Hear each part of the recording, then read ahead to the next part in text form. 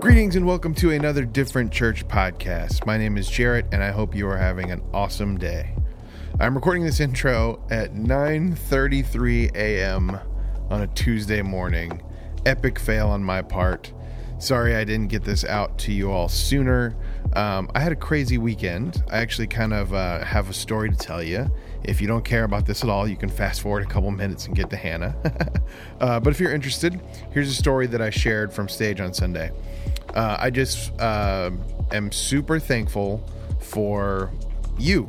Everybody who has listened to the podcast, everybody who has come to the services and been a part of, what we're doing. Thank you so much. It means everything. And we're building something really cool.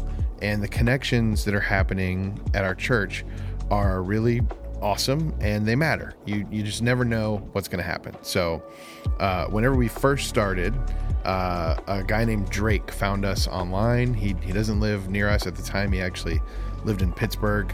So he just found us online and was really a fan of what we were doing and was a vocal supporter. He reached out to us multiple times and was messaging us and just sending us encouraging words. And it was just really cool to meet someone who wasn't from our town, who was really into what we're doing. Fast forward, he moved to Gainesville and then became engaged. His fiance was Brent, and they were starting to plan their wedding. The ceremony was going to be in Gainesville, and the reception was actually going to be in St. Pete. So at that point, he reached back out to the church, and he was asking some questions about St. Pete stuff. And I was just like, hey, let me, message you from my personal account. And I messaged him from my account, and we just started talking and became more friendly. And he says, wait, you're a wedding photographer? And I was like, yeah, I'm a wedding photographer. So he hired me to come out and shoot his wedding. I went to Gainesville for the ceremony and to St. Pete. It was beautiful. I'm so thankful for them that they included me in their big day. And at the same time, they were asking for some help for a couple other vendors. They were looking for someone to play guitar at their reception, and they wanted it to be kind of a Spanish style. And I remember back whenever we were under quarantine, maybe you remember, the church was sponsoring these things called the Let Music Be the Cure Telethon. Basically, we were raising money for out-of-work musicians, and anyone could submit a song. We kind of edited it all together so it would look cool, and then we raised money by selling t-shirts. And it was a really cool way to obviously help people that needed help, which was awesome. But we also just met a lot of really cool musicians, and I have a bunch more Facebook friends now because of that, which is really neat. One of the guys who submitted some stuff, his name is Nelson, and I remembered him, and I knew that he could play that style of music, so I recommended him for it.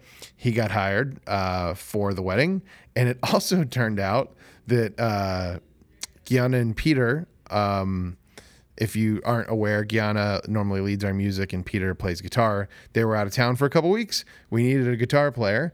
And so I reached out to Nelson and I hung out with him on the at the wedding on Saturday and at church on Sunday. He did an awesome job. And it was all stuff that happened just because the church exists. And that's just me. That's just, one little story from me. There's 100 other stories like that out there that are happening in small group. That are happening, whenever you go out to brunch on a Sunday. So I just want to encourage you, if you've been looking for a different kind of church, it's out there, jump in, come be a part of it, make some friends, and you can have a cool story too. Okay, let's get into the message. Actually, before we do, let me tell you two things coming up. This Saturday, we will be at Shuffle in St. Pete. Actually, it's not called Shuffle. That's what the one in Tampa is called. Check our website. I'm going to update the events right now. We'll be at playing shuffleboard from 3 to 5 in St. Pete this Saturday. So come on out, hang out with us. And then at the end of the month, on the 25th, we're going to go to a magic show. Actually, now that I think of it, that might be in September. Don't take my word for it. Go to diff.church and click the events tab and you'll see everything. Chris and Ryan Zubrick, they are some awesome members of our church, and they're also magicians. They just opened up a theater in St. Pete maybe 2 or 3 weeks ago, and I've already seen it. It's literally magical. I had a great time. Tiffany and I brought Owen. He's our 4-year-old, and he never, ever, ever stops moving. And he was captivated for the entire hour. It was like the best babysitting I could have asked for. So come on out with us. That's going to be an awesome time. Okay, without further ado, let's jump into Hannah. Just a quick warning. She was wearing some dangly earrings for the first minute or two in the recording. So you'll hear it kind of tapping on the mic, but don't worry. It does go away pretty quickly. We're experiencing some crazy weather here in Florida. Tropical storm Fred. You know how Florida is. I literally got a text from someone that was like, oh my gosh, are you going to be okay? I was like, you are not from Florida, are you? Like, we've had worse thunderstorms this week than Fred will be. It's not even raining, I hope. I haven't been outside in like 20 minutes. So if it's raining, I don't know. I'm like lying up here. But we should talk about Jesus, I suppose. That's kind of why we're here. Our passage today is from Ephesians. So we're going to read it, and then we're going to talk about it together. This is Ephesians chapter 5, verses 15 through 20. It says, "Be careful then how you live, not as unwise people, but as wise, making the most of every opportunity in these evil days. Don't act thoughtlessly, but understand what the Lord wants you to do. Do not be drunk with wine, because that could ruin your life, but be filled with the Spirit, as you sing psalms and hymns and spiritual songs among yourselves, singing and making music to the Lord in your hearts. And give thanks for everything to God the Father in the name of our Lord Jesus Christ." And I'm going to take my earrings off because I forgot. I was just complaining about that. Yeah, I could feel the complaint from Jarrett all the way up here.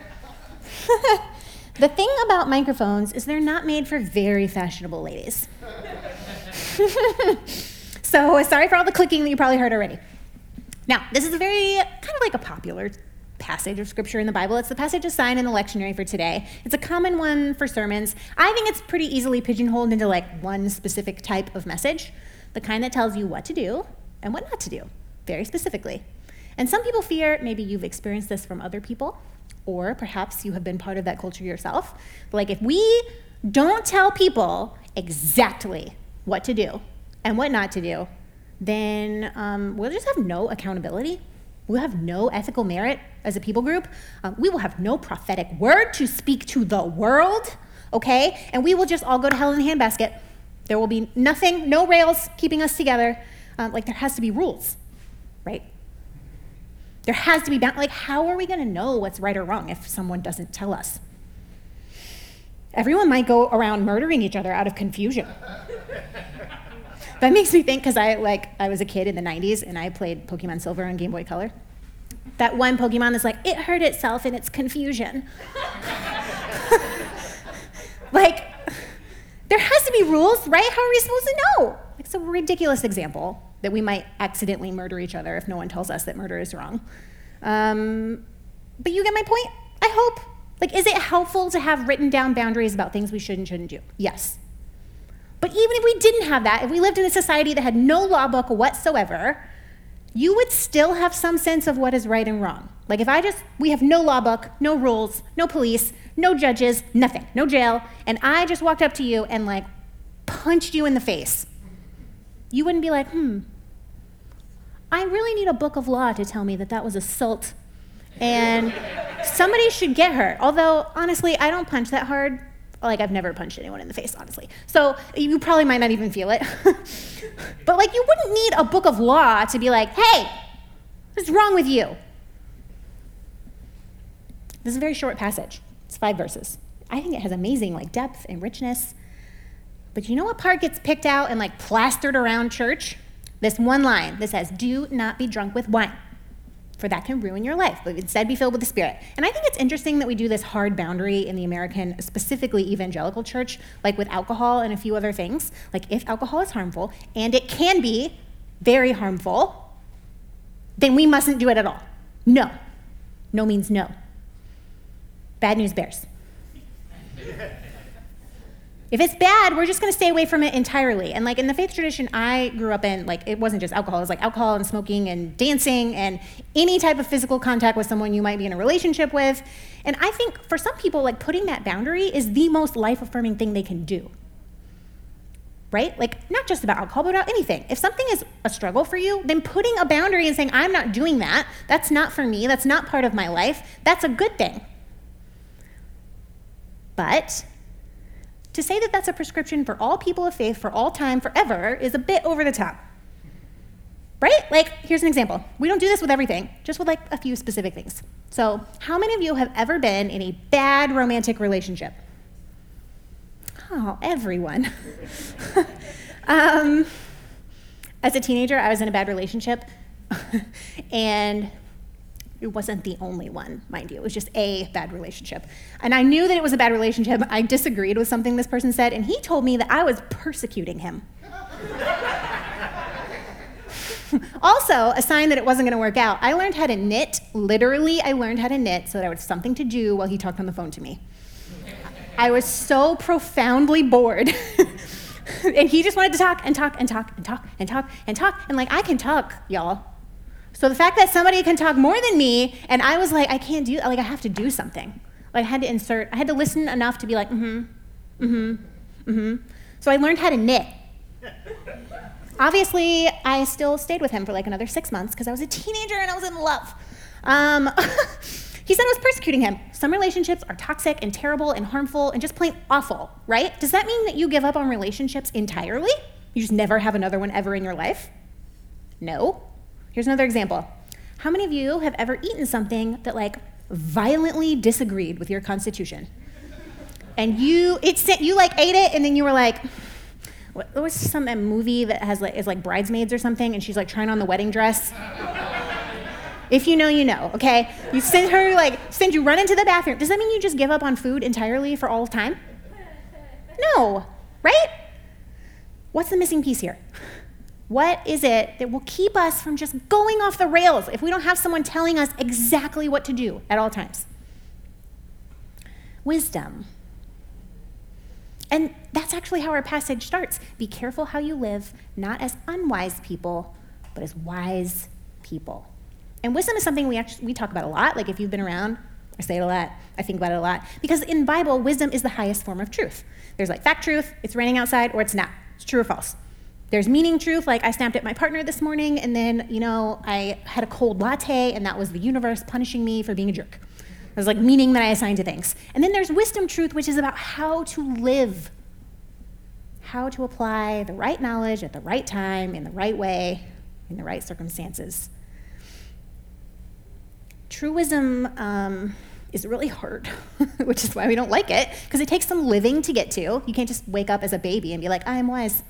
I have a baby. She is not wise. She has no sense of self-preservation. I have saved her from certain death, more times than I can count. Like, she will just dive off a cliff. By a cliff, I mean the couch. She has no idea. She'll put anything in her mouth. No wisdom. As adults, we know better, right? I hope. You don't just dive headfirst off of things. You don't pick up stuff on the ground and put it in your mouth. How it takes some living to get to. And even then we might not get it right.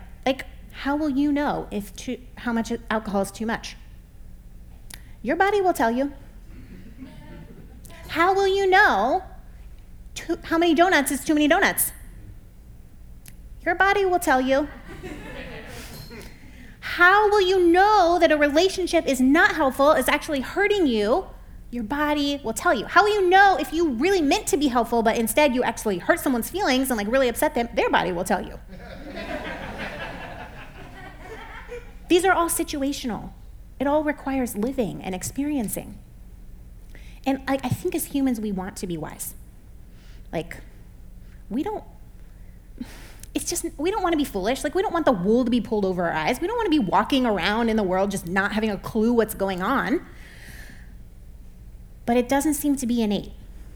We are always looking for wisdom in all these other places. We're looking for rules and regulations and in faith traditions that tell us exactly what to do and exactly what to believe and exactly how to associate with God in these very specific ways that give us some sense of comfort and peace and security.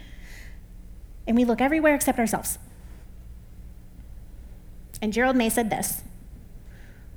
He said, I must confess I'm no longer good at telling the difference between good things and bad things. Of course, there are many events in human history that can only be labeled as evil, but from the standpoint of inner experience, the distinction is quite blurred. Some things start out looking great and wind up terribly. Some things seem bad in the beginning, but turn out to be a blessing in disguise. The dark night of the soul reveals a deep divine activity, a continually gracious, loving, and fundamentally protective guidance through all human experience, the good and the bad. And I think that Scripture teaches that this is what the Spirit of God does for us. The Scripture says the Spirit will guide us into all truth. The Spirit is that continually gracious and loving and fundamentally protective presence in our lives as we seek wisdom. And the author of Ephesians tells us here, we're supposed to understand God's will. Well, how? Wisdom is what reveals God's will to humans. Wisdom is about how to live well. And it's what can be found inside of you already. And the Spirit of God is inside of you already. And it will help you. Part of the Spirit's guidance is actually to help you access the wisdom that is already inside of you and has been there all along. This is kind of the point of a lot of counseling as well. The therapist is not going to be like, let me tell you the answers. If you've ever been in counseling, you will know it's extremely frustrating. Be like, just tell me what to do. And they're like, well, tell me how you feel about that. I feel terrible. This is a trick question? No. The purpose is not to give you the answers. It's to enable your brain and your body to arrive or to access the answers that are inside of you already. And the counselor is just kind of the guide, nudging you along the path, helping you see things that maybe you couldn't see before. And as individuals, we have access to the Spirit of God at all times, that gracious, loving, and protective presence to help us see things that we didn't see before. And as a community, we can work towards wisdom together as well because we're connected with each other and we can't really be separated. Desmond Tutu said this, "My humanity is caught up.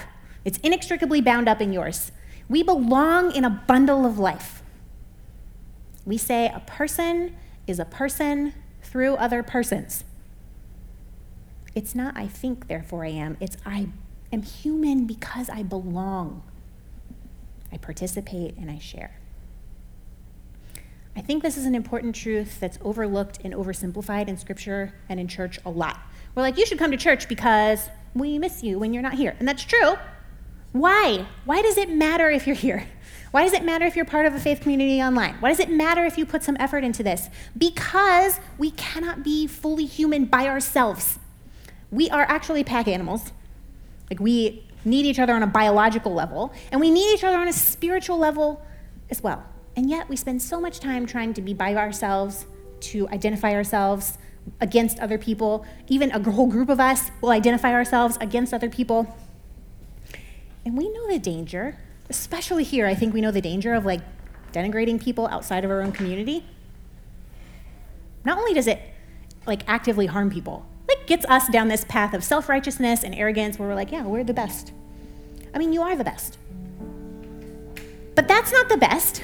That's not wise, because drawing lines in the sand and designating us and them and who's in and who's out, it just keeps us from seeing the truth that there is no them. There is only us.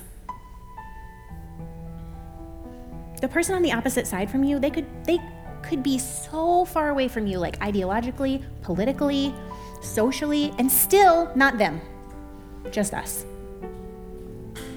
And the problem is we want to get really self-righteous and be like, well, I would never do that. But if our life experience had been different, we might be them and they might be us, right? Do you know how much I want to stand up here and yell at other churches? I have complaints. And I'm sure we could all have complaints. How dare they? And yet, the degree of difference separating us is so small. What if your life was just the tiniest fraction different? Would you be on the other side, looking at us? Perhaps, maybe like me, you already were on the other side. You were born on the other side. And it's only by the pure grace of God and God's endless patience and persistence and protective presence that you've started down this path of inclusion and grace instead of judgment and divisiveness. How different our lives could be. What a miracle it is we've made it this far. And perhaps instead of like, how dare they, we should say, how dare we? Like, how can we look at people who are not like us and think of them and treat them the way that they would treat us? It's almost as though you can take the person out of the evangelical church, but you can't, it's really hard to take the practices out of your soul. It's really hard when you leave that and you're like, no, I don't do that anymore. I'm way better. I'm a much better person. This is gonna be great. God has like transformed my life. And then we're like, but those people, no. They don't really deserve the same love and acceptance and grace that I've been given because they're harmful. Yeah, so are we. And that's the problem, isn't it? There is no them. There's only us. And how can we invite people to join what we have if the only difference is we sound different, but we're not different on the inside? So the question becomes like, what are we doing with the time we have? Are we living as unwise people? Are we acting thoughtlessly? Are we passing judgment on everyone else who doesn't think the same way we do? Because the times are really urgent. Not in like an end times, the rapture's coming. But like, the times are really urgent in there are people who are trapped in theologies and ideologies that are actively harming them. So what are we doing? Are we living as unwise people? Like, we can't afford to miss all the possibilities around us. When we are out of touch with God's will, we just move through the days like we're intoxicated, stumbling, reeling, engaging in questionable behavior. Like, we get unfocused, we get off balance, and we forget how miraculous it is that love has been freely given to us, so that we could then freely give it in turn to someone else. And sometimes it's just really hard to tear our gaze away from the harsh reality of life, right? Days are evil, verse 15 says. The passage says, don't be drunk with wine, because that can ruin your life. But typically, we're self-medicating on some level. And self-medicating is always our attempt to block out the harsh realities of life. And the real problem is not just that our decisions become questionable and like sometimes downright harmful when we don't have full use of our faculties. It's that in trying to numb our body's response to the world, we might actually miss out on real happiness and real ecstasy. The scripture says a life of faith is, or supposed to be, in the words of 1 Peter, joy unspeakable and full of glory. Or if the NLT says, glorious, inexpressible joy. And in trying to numb ourselves from the reality of the world, we might miss one of the things, or all the things, that make our life meaningful and beautiful and worth living. The days may be evil, but our lives are not evil. And the one who gives life is not evil, but good. I'm going to say that again. The days may be evil, but our lives are not evil. And the one who gives life is not evil, but good. And that spirit of good and wisdom and hope and belonging, that is the spirit that lives inside of you. And this is what we can work towards as a people, as a community of faith, to be filled with the spirit of the one who is good. To sing songs and hymns and spiritual songs and make music to the Lord together and in our hearts, and to give thanks for everything to God the Father, in the name of Jesus our brother, through the Spirit our mother.